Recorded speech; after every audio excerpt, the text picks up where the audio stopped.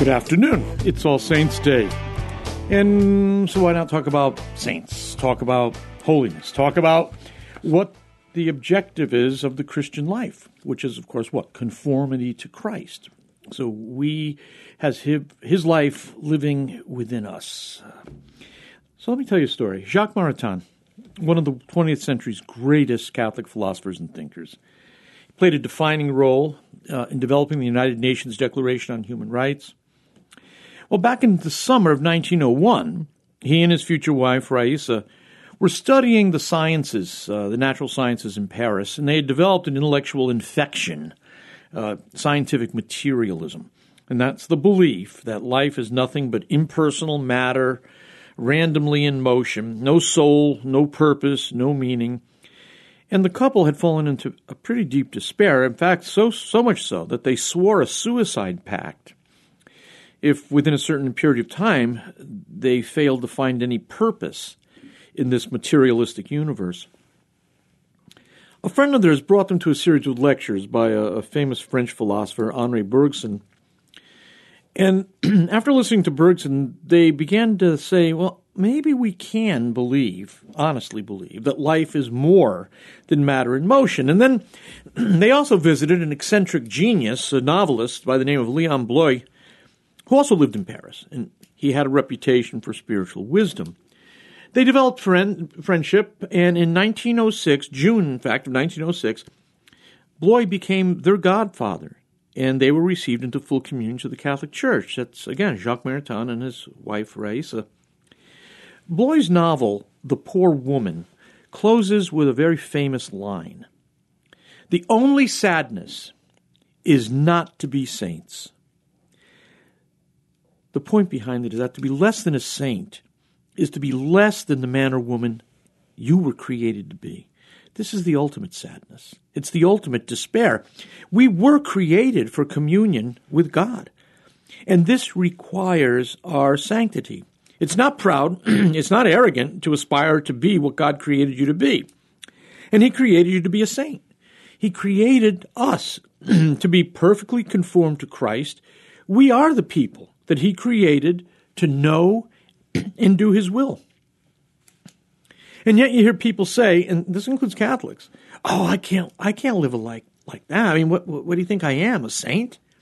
Well, yeah, that's the call to holiness and perfection and maturity is for all of us. It's the universal call to holiness. It's not the elite call to holiness. It's not just religious and ordained who get called to holiness. And St. Paul addresses this in his letters regularly. I mean, he's writing to the wayward, confused, immoral Christians in Corinth or Thessalonica or Philippi. And he says, to all God's beloved who are called to be saints, or I, Paul, write to you, the saints of Corinth. Now, the Corinthian Christians were among the most confused and corrupt of the churches, and yet St. Paul says, holy ones, saints. He calls them saints even before they've fully become what Christ has called them to be. He calls them saints in anticipation that Christ isn't going to stop until He finishes His work of redemption in them. So even in the New Testament, the word saint is applied to all believers, those who have been united through baptism with Christ.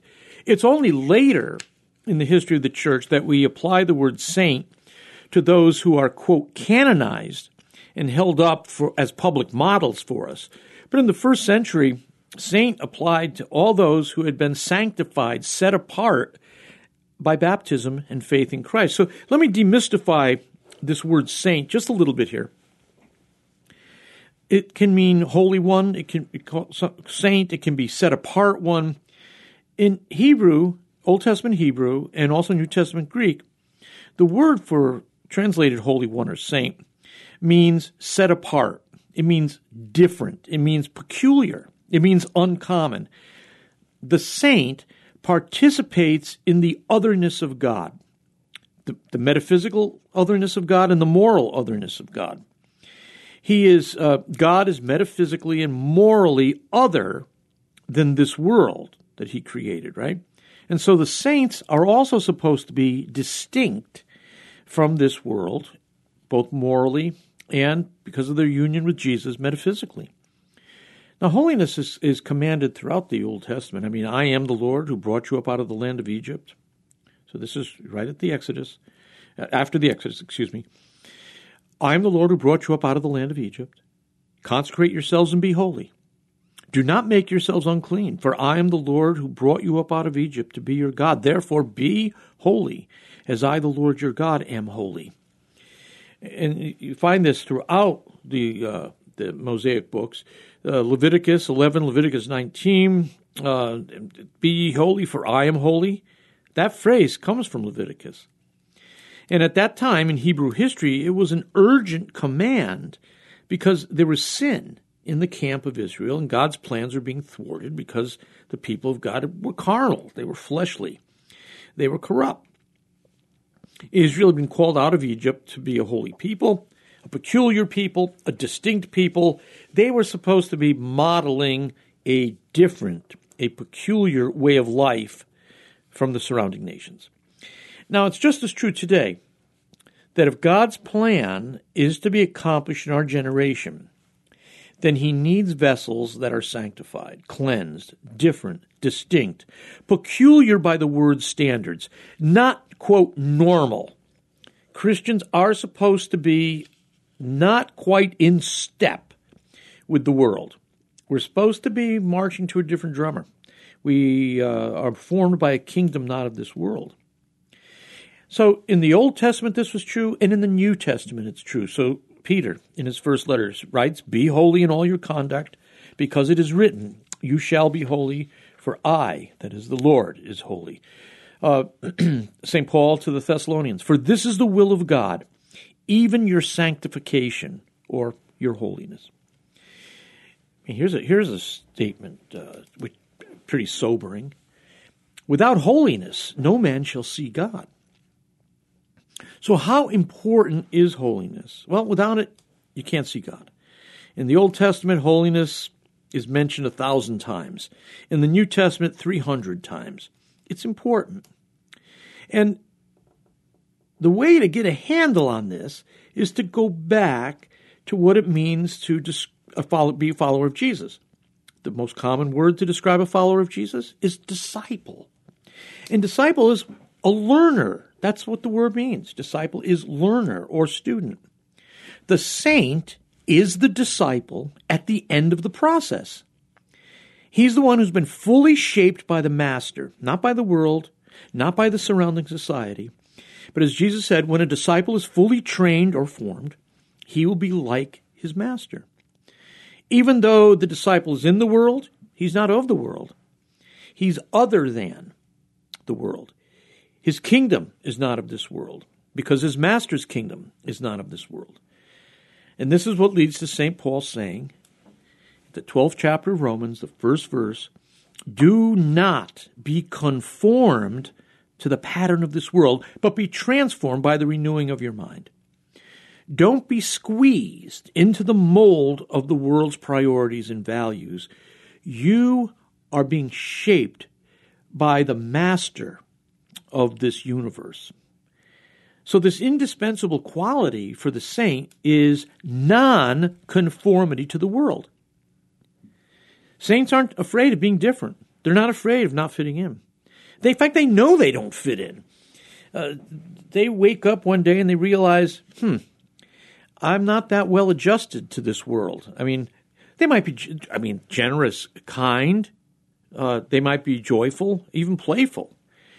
But when all is said and done, the world looks upon the saint as being someone with a very different set of priorities. Money, sex, and power are not what they live for. Now, is this too lofty? Is it too mysterious? And the answer is no. We are called to be disciples. We've been invited to be disciples so that we might become saints. This is not just a matter of partaking of the sacraments. It's a matter of allowing the grace that comes through the sacraments to change our attitudes and behaviors. And how does this happen? Well, we're working out our salvation. God's at work within us. We're not alone. That's the first thing to keep in mind. You don't get to do this on your own. It's the Holy Spirit prompting you. Your hunger for God, your adoration of Jesus, your desire to be a disciple of the Master. That is the work of the Holy Spirit indwelling you. So keep that in mind. This is not merely your work. It's Christ's work within us. And the easiest way to get started on this is, I think, just pick up the Bible and start to get a picture of what you're supposed to look like. What is the saint on earth supposed to look like? Get a good picture. Read the Beatitudes. Poor in spirit, meek, merciful, pure in heart, peacemakers, persecuted for righteousness' sake. Again, because you're out of step with the world. You don't quite fit in. Rejoicing in tribulation, light of the world, salt of the earth. That person's you. Don't think that that's somebody else. That's you. The Beatitudes are a description of what every one of us as a Christian is supposed to be. This isn't for exceptional Christians. Our Lord doesn't say that he's painting a picture of what certain outstanding characters are going to be. It's a description of every single Christian, every single disciple. You know, Catholics, I think, often allow our priests and our nuns and our canonized saints to kind of do the heavy lifting here. You know, when we let them do the heavy lifting on sanctity, we let ourselves off the hook. Wrong. Dead wrong. Get familiar with the scriptures here, and you'll find out that St. Paul is saying you're an apprentice to Jesus. You're his disciple. So Romans 8:29. For those whom God the Father foreknew, he also predestined to become conformed to the image of his Son. John 13. For I, the Master Jesus, gave you an example that you should do as I did to you. Romans 13. Put on the Lord Jesus Christ. In other words, put on the Master. Make no provision for the flesh in regard to its lusts. 1 Corinthians 11:1. Be imitators of me, St. Paul says, just as I also am of Jesus. Be imitators of God, he writes, as beloved children. Have this attitude in yourselves, which is also in Christ Jesus. For you have been called for this purpose, Peter says. Since Christ also suffered for you, he left you an example for you to follow in his steps. These are the apprenticeship verses. This is our fundamental identity. This is the heart of the new evangelization, transformation in Christ. We're going to talk about it in the next segment as well. Good afternoon. I'm Al Kresta on this All Saints Day. We're talking about holiness, sanctity, becoming a saint. And that's really what we are called to be. We really have to keep this in mind. I think one of the biggest problems in my life growing up, and I actually didn't accomplish it until I was quite old. But as a kid, when I heard about this stuff, holiness, be a saint, to me, it really was joyless. It sounded like the church was saying, obey the rules. No, that's not what the church is saying. Yes, of course, obey the rules, but that's not holiness. That's legalism. What the church is saying, be different. Be transformed in Christ. Find your identity in Jesus. You will be fulfilled. You will learn to be all that you were created to be in Christ. So that's why all of these apprenticeship verses that I'm talking about, where you as the disciple are being apprenticed by the Master, all these things lead to transformation in Christ. That's I was in my 20s before I realized that that's what these biblical passages were talking about. We begin as apprentices, we begin as disciples, and we conclude as saints, fully realized. And our lives are perfectly conformed to Christ. The process begins right now. Eternal life begins right now, not in some distant future. And I don't know how to put this more bluntly, but we are called to be saints. And the solemn truth is that if we refuse to become saints, The only alternative is hell. Oh, yes, there's a purgatory, but you don't aim for purgatory. You aim for sanctity. Church doesn't teach purgatory so you can postpone striving for holiness. Good heavens. Our eye should be on the prize of Christian perfection, conformity to Christ. And unfortunately, probably most of us don't even have close friends, never mind a parish, in which people are really energized and motivated and excited by the idea of becoming like Christ and tasting the powers of the age to come. Too often in our churchiness, we forget, we don't grasp this high calling.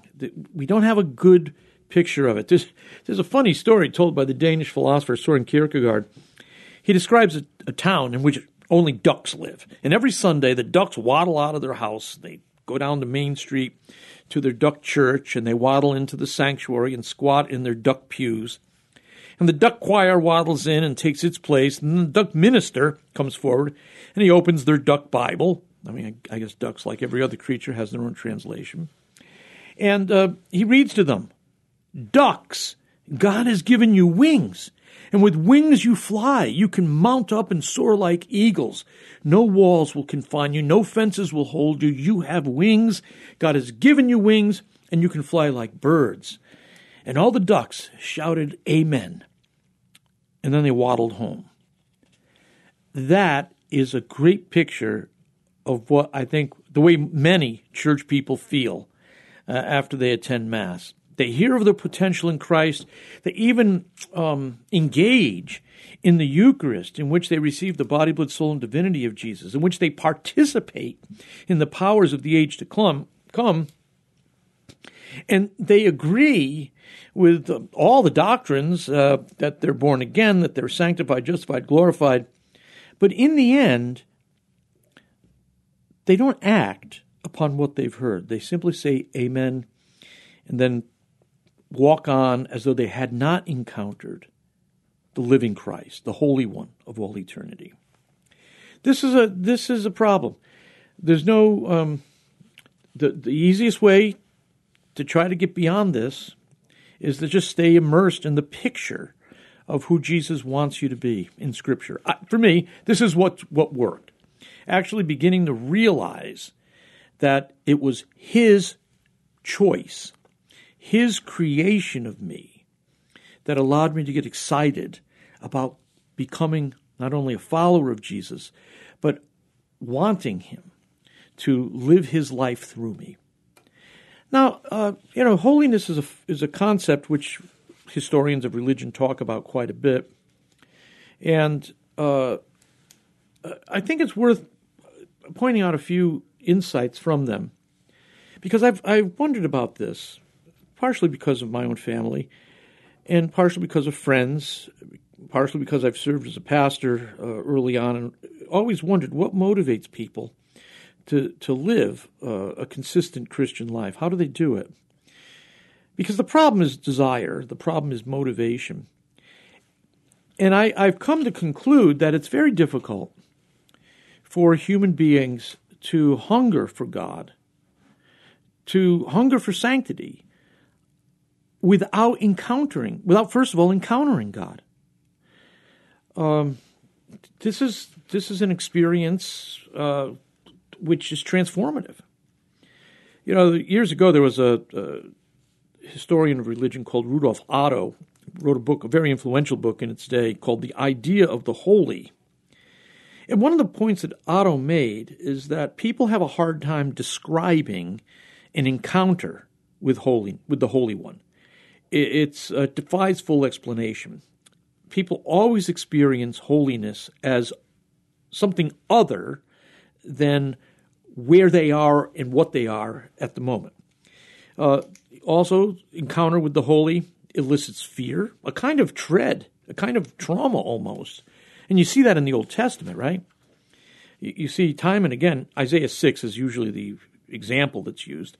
This is where King Uzziah dies, and King Uzziah dies, and Isaiah is in the temple, and he's praying there, and all of a sudden there's this vision that he has.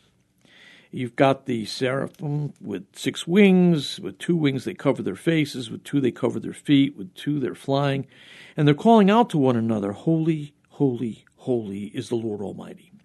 And the whole earth is full of his glory." And people like to point out, this is a triple attribution. Holy, holy, holy. That's about, you don't say, that's extreme holiness, right?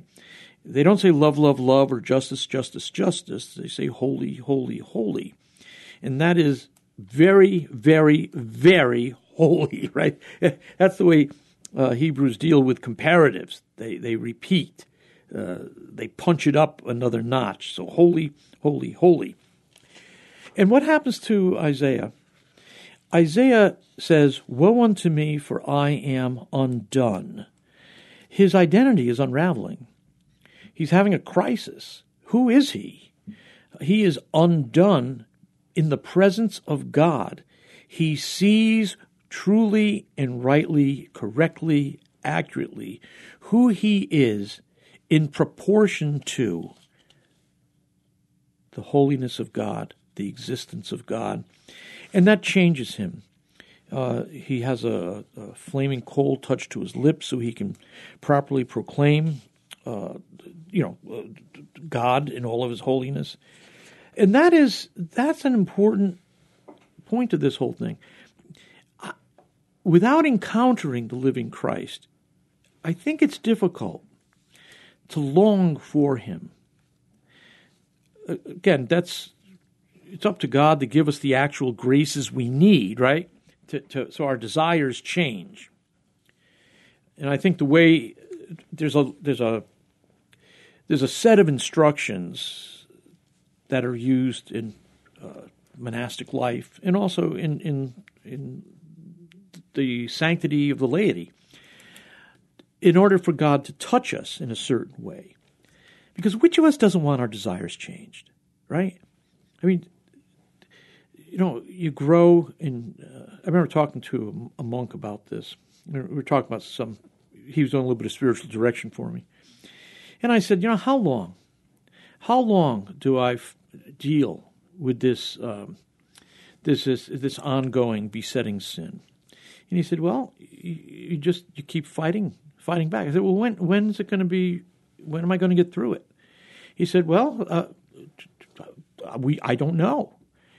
It may stay with you throughout your life in this world. It may be something that's only going to be jarred upon the shock of death. Now, again, this is advice that he was giving me personally. I'm not necessarily saying this is applicable to everyone. But his point was, we have to recognize that we have a struggle in this world. Our desires aren't all that they should be. Even St. Paul in Romans 7 says, I don't do the things I ought to do. I do the things I ought not to do. Why? How long is this going to go on? Now, that's in Romans 7. Now, in Romans 8, that starts out a whole new way. He starts out saying, there is therefore now no condemnation for those who are in Christ Jesus. So Romans 7, he's struggling about holiness. He's struggling about becoming the man that he was created to be. And it's painful. And this is a man who has encountered Christ on the Damascus Road. So he's had an encounter with the living God. But he's still struggling in Romans 7. But in Romans 8, it's his awareness of who Jesus is that enables him to pick up the victory and move forward. So this is why I say we don't wait until there's a special outpouring of the Holy Spirit upon us. We don't wait until we have an encounter with Christ. We don't try to screw ourselves up or manipulate our psychology here either. But there are things we can do to predispose ourselves to be touched by God and to have our desires transformed, or at least bent and turned in a better direction. Number one, for me, open the text of Scripture. Look at what we're supposed to be. Look at the Beatitudes. And remember, that's you. That man that Jesus is describing there is you. Read those passages of St. Paul describing the so-called saints in Corinth and what they're supposed to be, or in Thessalonica. That's for you. It's not for somebody else. It's for you. And in time, I think, one starts to get excited. Eucharistic adoration, another place that I have found most useful in helping to restart in me this encounter with Christ, by which my desires are changed and I begun to hunger for holiness. Well, I have a few thoughts on this All Saints' Day of trying to become what we were created to be. He calls us saints. That's because he's at work making us saints. And this is a day of great celebration because of that. We look at those who have completed the process. We ask for their help. But never forget, that saint is you.